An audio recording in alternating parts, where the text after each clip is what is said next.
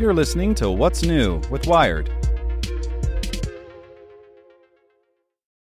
For the ones who work hard to ensure their crew can always go the extra mile, and the ones who get in early so everyone can go home on time, there's Grainger, offering professional-grade supplies backed by product experts so you can quickly and easily find what you need. Plus, you can count on access to a committed team ready to go the extra mile for you. Call, click Grainger.com, or just stop by. Grainger, for the ones who get it done. After peak hype, self-driving cars enter the trough of disillusionment by Arian Marshall. Oh, the untainted optimism of 2014. In the spring of that year, the good Swedes at Volvo introduced Drive Me, a program to get regular Josephs, Frejas, Joeys, and Fays into autonomous vehicles. By 2017, Volvo executives promised the company would distribute 100 self-driving SUVs to families in Gothenburg, Sweden. The cars would be able to ferry their passengers through at least 30 miles of local roads in everyday driving conditions, all on their own. The technology, which will be called autopilot, enables the driver to hand over the driving to the vehicle, which takes care of all driving functions, said Eric Colling, a technical lead at Volvo. Now, in the waning weeks of 2017, Volvo has pushed back its plans by 4 years.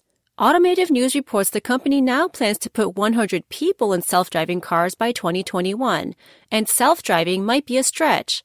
The guinea pigs will start off testing the sort of semi-autonomous features available to anyone willing to pony up for a new Volvo, or Tesla, Cadillac, Nissan, or Mercedes. On the journey, some of the questions that we thought were really difficult to answer have been answered much faster than we expected, Markus Rothoff, the carmaker's autonomous driving program director, told the publication. And in some areas, we are finding that there were more issues to dig into and solve than we expected, namely price. Rothoff said the company was loath to nail down the cost of its sensor set before it knew how it would work, so Volvo couldn't quite determine what people would pay for the privilege in riding in or owning one. CEO Håkan Samuelsson has said self-driving functionality could add about $10,000 to the sticker price. Volvo's retreat is just the latest example of a company cooling on optimistic self-driving car predictions. In 2012, Google CEO Sergey Brin said even normies would have access to autonomous vehicles in fewer than 5 years. Nope. Those who shelled out an extra $3,000 for Tesla's enhanced autopilot are no doubt disappointed by its non-appearance, nearly 6 months after its due date. New Ford CEO Jim Hackett recently moderated expectations for the automaker's self-driving service, which his predecessor said in 2016 would be deployed at scale by 2021. We are going to be in the market with products in that time frame, he told the San Francisco Chronicle. But the nature of the romanticism by everybody in the media about how this robot works is overextended right now. The scalebacks haven't dampened the enthusiasm for money throwing. Venture capital firm CB Insights estimates self-driving car startups, ones building autonomous driving software, driver safety tools, and vehicle-to-vehicle communications, and stockpiling crunching data while doing it, have sucked in more than $3 billion in funding this year. To track the evolution of any major technology, research from Gartner's Hype Cycle methodology is a handy guide. You start with an innovation trigger, the breakthrough, and soon hit the peak of inflated expectations, when the money flows and headlines blare.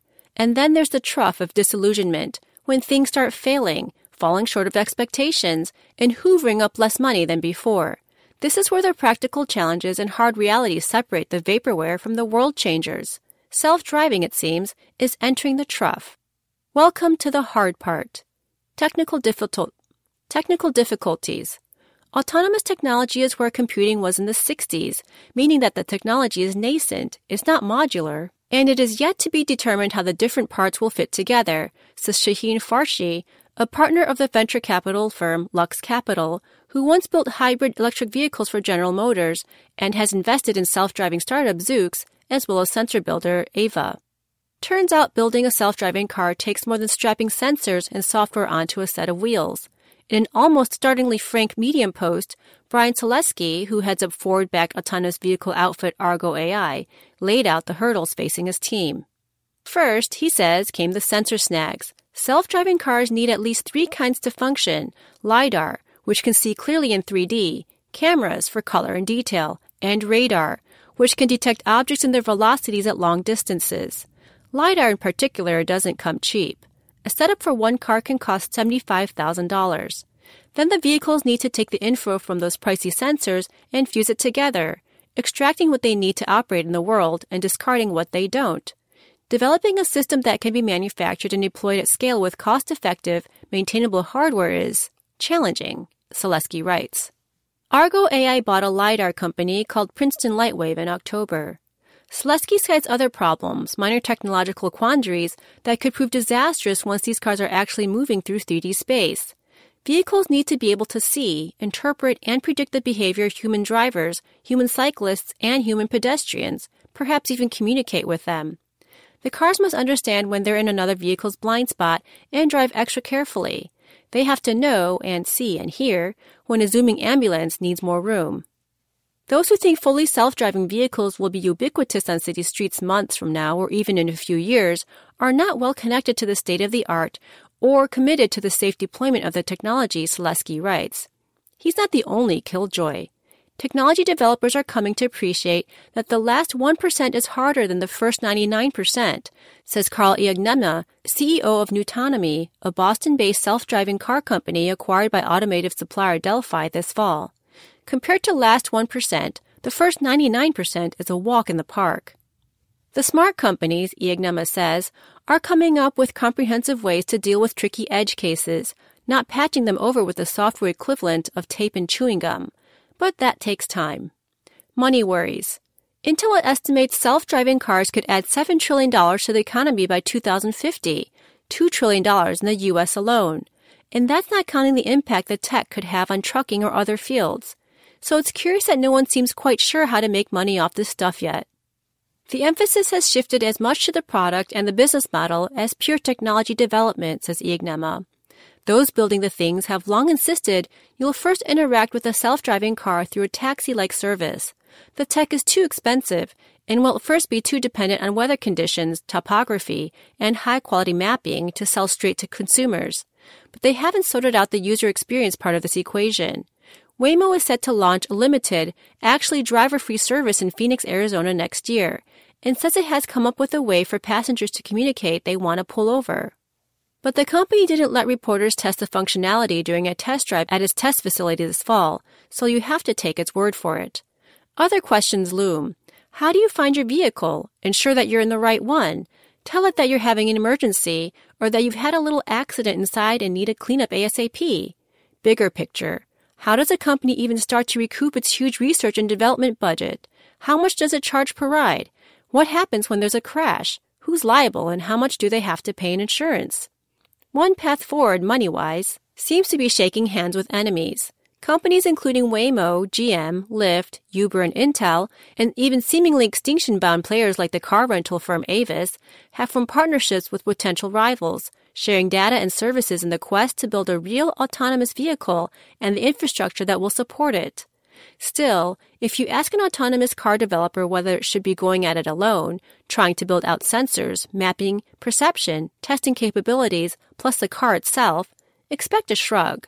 While a few big car makers like General Motors clearly seem to think vertical integration is the path to a win, it bought the self-driving outfit Cruise Automation last year and LiDAR company Strobe in October. Startups providing a la carte services continue to believe they are part of the future. There are plenty of people quietly making money supplying to automakers, says Forrest Iandola, the CEO of the perception company DeepScale, citing the success of more traditional automotive suppliers like Bridgestone.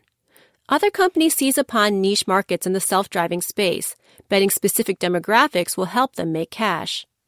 The self-driving shuttle company Voyage has targeted retirement communities. Optimus Ride, an MIT spinoff, recently announced a pilot project in a new developed community just outside of Boston, and says it's focused on building software with riders with disabilities in mind. We think that kind of approach, providing mobility to those who are not able-bodied, is actually going to create a product that's much more robust in the end, says CEO Ryan Chin. Those companies are raising money. Optimus Ride just came off an $18 million Series A funding round, bringing its cash pool to $23.25 million. But are there viable strategies to survive in the increasingly crowded self-driving space? The climb. Okay, so you won't get a fully autonomous car in your driveway anytime soon. Here's what you can expect. In the next decade or so, self-driving cars probably won't operate where you live, unless you're the denizen of a very particular neighborhood in a big city like San Francisco, New York, or Phoenix. These cars will stick to specific, meticulously mapped areas. If by luck you stumble on an autonomous taxi, it will probably force you to meet it somewhere it can safely and legally pull over, instead of working to track you down and assuming hazard lights grant it immunity wherever it stops. You might share that ride with another person or three, a la Uber Pool. The cars will be impressive, but not infallible. They won't know how to deal with all road situations and weather conditions, and you might get some human help. Nissan, for example, is among the companies working on a stopgap called teleoperations, using remote human operators to guide AVs when they get stuck or stumped.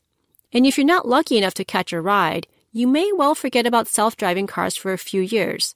You might joke with your friends about how silly you were to believe the hype. But the work will go on quietly, in the background. The news will quiet down as developers dedicate themselves to precise problems, tackling the demons and the details. The good news is that there seems to be enough momentum to carry this new industry out of the trough and onto what Gartner calls the plateau of productivity. Not everyone who started the journey will make the climb, but those who do, battered and a bit bloody, may just find the cash up there is green, the robot's good, and the view stupendous. Tax day is coming. Oh, no. But if you sign up for Robinhood Gold's IRA with a 3% match, you can get up to $195 for the 2023 tax year. Oh, yeah. Sign up at Robinhood.com/boost by tax day to get the biggest contribution match on the market. Subscription fees apply. Investing involves risk. 3% match requires gold for 1 year from first match. Must keep IRA for 5 years. Robinhood Financial, LLC, member SIPC.